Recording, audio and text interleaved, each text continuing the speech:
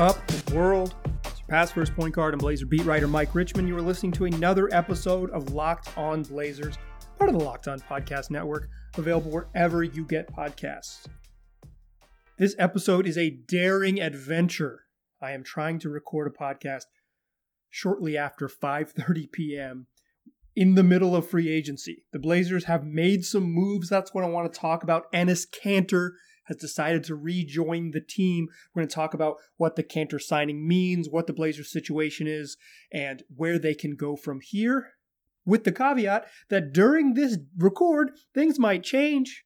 And quite frankly, even if things don't change during this record, the chances are that the Blazers will have this podcast is going to have a short shelf life in general because the Blazers are going to do stuff this weekend. Free agency is here. Things are going to move quickly, and the Blazers only have so many more moves left to make. So with those caveats out of the way, let's get into it.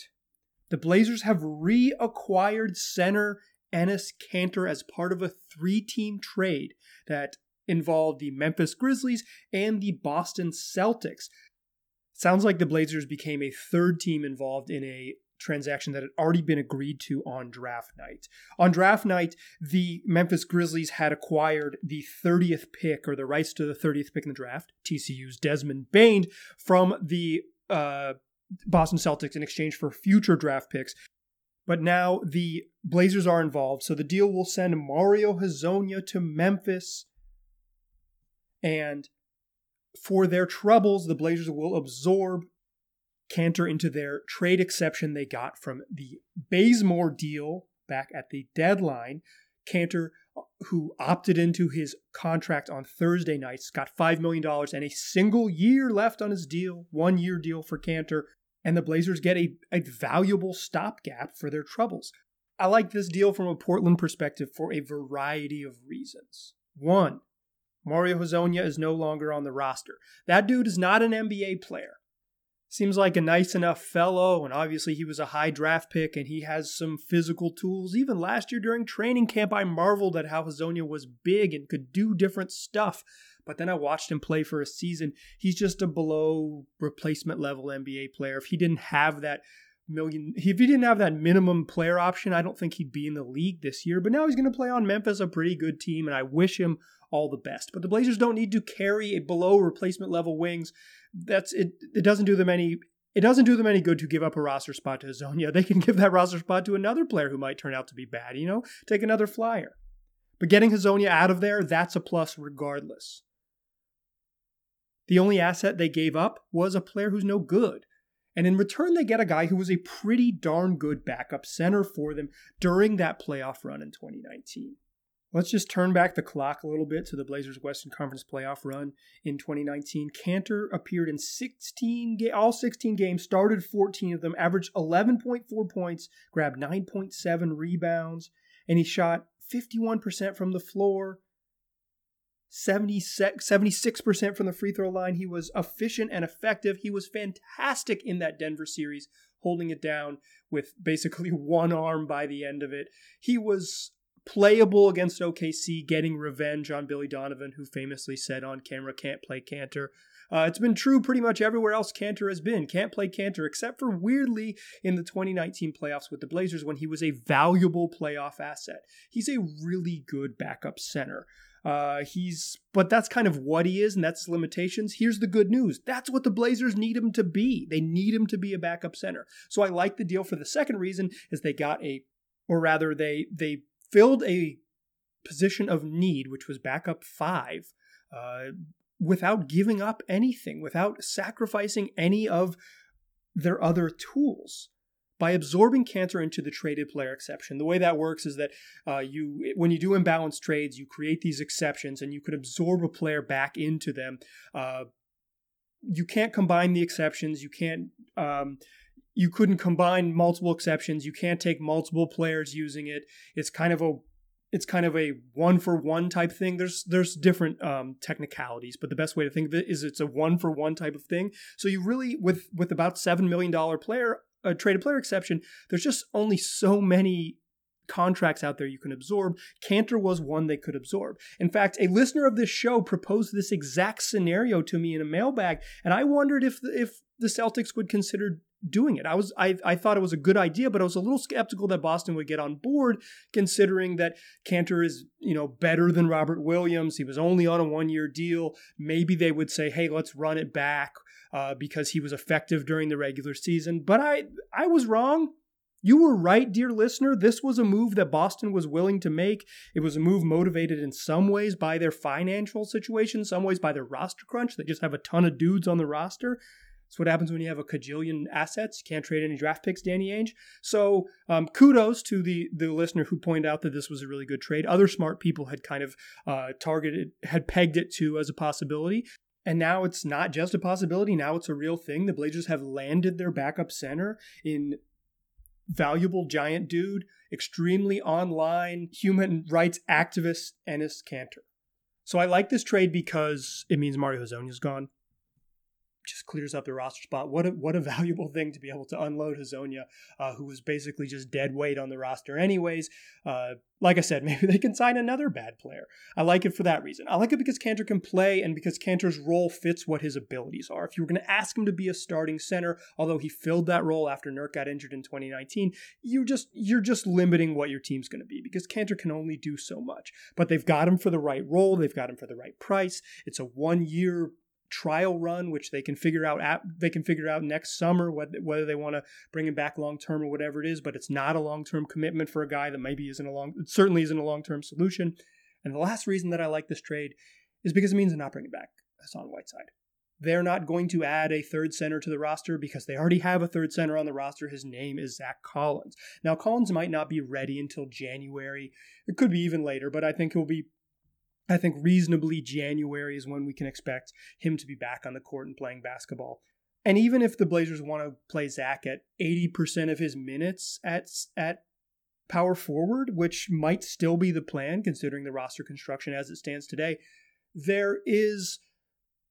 if you add Kanter to the mix and you have Nurk on the roster, there's no reason that you need a big money third center. You already have a relatively cheap center in Zach Collins, and you can just sign minimum centers if it comes up off the street, if that's a position of need. So a deal that gets rid of Whiteside, a player that I wasn't fond of, that sends Hezonja out of town, a player that I don't think is very good, and adds a really competent backup center. This is a win. Neil Olshey, the much maligned Neil Olshey, pretty darn good beginning to his offseason in trading for Robert Covington and adding Enes Kanter. But you know why it's also valuable?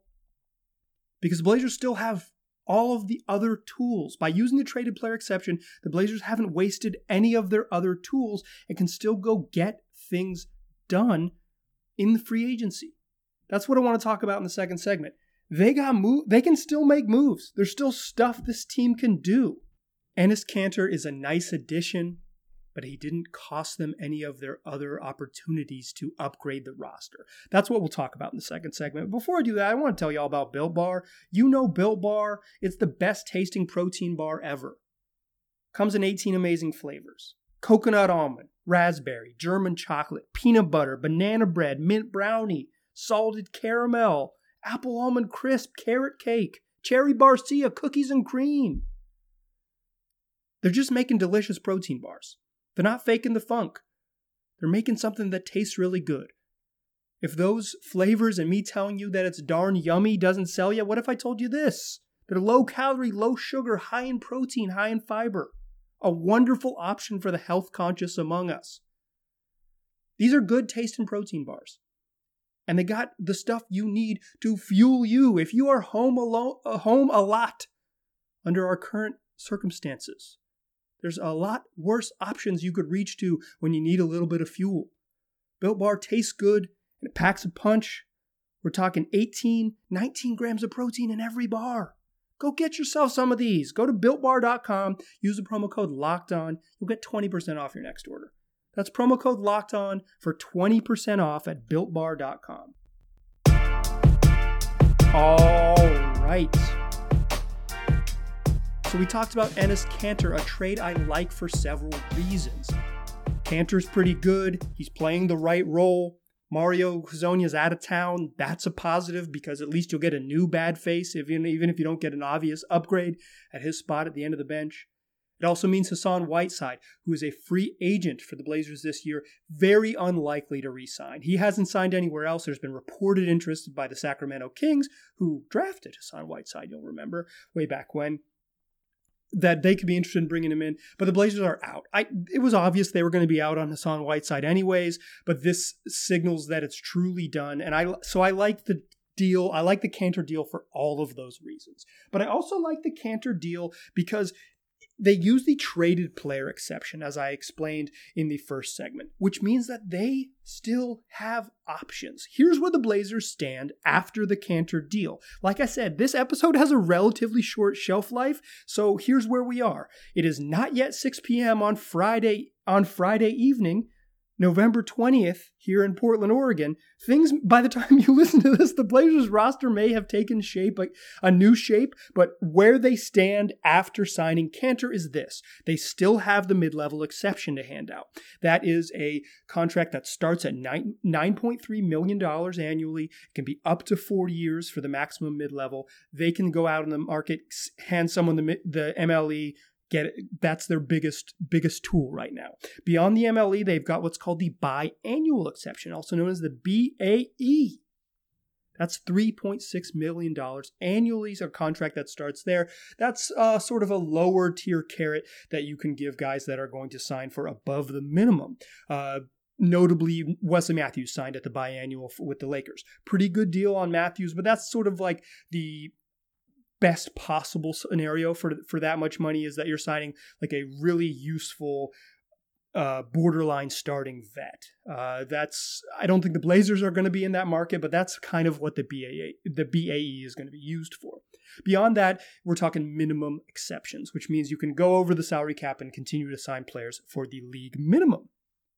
The Kanter deal adds about $3 million in Blazers salary. And they're now about $26 million below the tax line. Now, if you've listened to this podcast, you know that I do not give a heck about billionaires paying taxes to run a basketball team, but it is important because if you hit that tax line and you hit the apron above that, it limits your roster flexibility and things you can do. So it's important for roster construction. I don't think it's particularly important for the Paul Allen estate and how much money the estate is spending. I don't care about that. Billionaires should spend their money if they're going to own a sports team. In any case, the Blazers remain about $26 million below the tax line. That money, that number, courtesy of John Hollinger of The Athletic. I am a very amateur capologist, so I rely on people that know more. Hollinger, a guy who worked for Memphis for 7 years, he understands the CBA a little more than me. So $26 million below the line. Got the mid-level exception, got the biannual exception, can sign guys to minimum deals. And the Blazers now have 10 guys on the roster if we assume that CJ Elleby, their second-round pick, who they took in Thursday evening's draft, is going to sign a minimum deal. If Elleby signs a two-way contract, that would give the Blazers more spots. But for our purposes, our sort of analysis purposes in this particular segment, let's assume Elleby signs a minimum regular NBA contract. That would put 10 guys in the Blazers roster. Dame, CJ, Gary Trent Jr., Anthony Simons, Nazir Little, Yusuf Nurkic, Enes Kanter, Zach Collins, Nazir Little, and the newest addition, well, not anymore, but formerly the newest addition when I made this list, Robert Covington. Those are your 10 guys, which means that the Blazers have space to re-sign Rodney Hood. Now, Rodney Hood opted out earlier this week. He had a $6 million player option.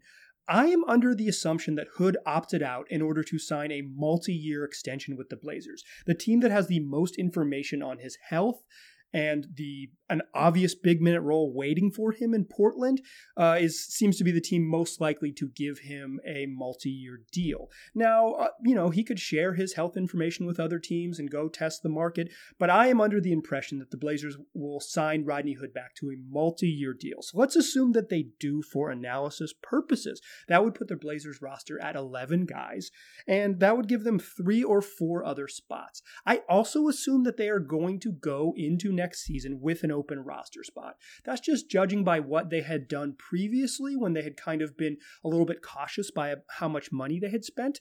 However, using the traded player exception on Enes Kanter might be a signal that ownership is saying, cool, let's go all in. Let's be as competitive as possible. Let's spend the money to be as good as we can possibly be, which, great news.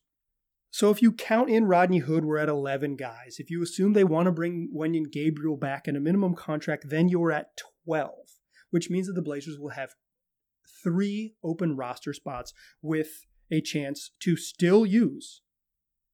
If you sign Gabriel at the minimum, you've got 3 open roster spots, and still you've got the MLE and the BAE, and you've still got Carmelo Anthony floating out there and figuring out what he wants to do. The Blazers, with the Kanter deal, have maintained their flexibility. Even if Rodney Hood leaves, they're in a good spot. They're in a better spot when he comes back, and because the team has his early bird rights, they won't have to use either of their exceptions, the MLE or the BAE, to sign Rodney Hood back. In what feels like the first time in 4 seasons, the Blazers are in position to really rework the bench, upgrade the back half of the rotation in a serious way. And the Covington deal to begin the offseason really put them in the right position. The Kanter deal puts them in the right position, and they maintain their, this is the F word here, but they maintain their flexibility heading into evening number 1 and day number 2 of the free agent period. They're in a good spot. What I want to talk about and close the show is what could be next for the Blazers, who's still left as we're recording this particular episode, and what might they do to close out their roster reconstruction. That's what we'll do in the third segment.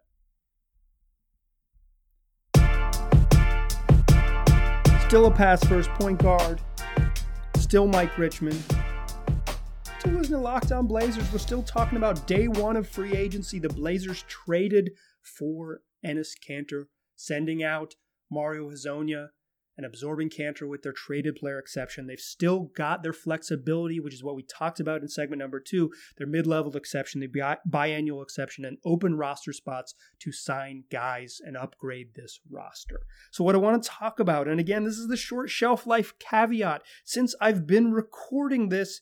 Okay, well, there it is, literally as I record it. Rodney Hood has agreed to a contract extension with the Blazers, signing a 2-year, $21 million deal. The second year of the deal is non-guaranteed, according to Adrian Wojnarowski of ESPN. Y'all, as I predicted earlier in this here podcast, of course, this is what was going to happen. The Blazers were going to give Rodney Hood as much money as they could. This is bird rights. This is the maximum amount of money they were able to give him under his bird rights.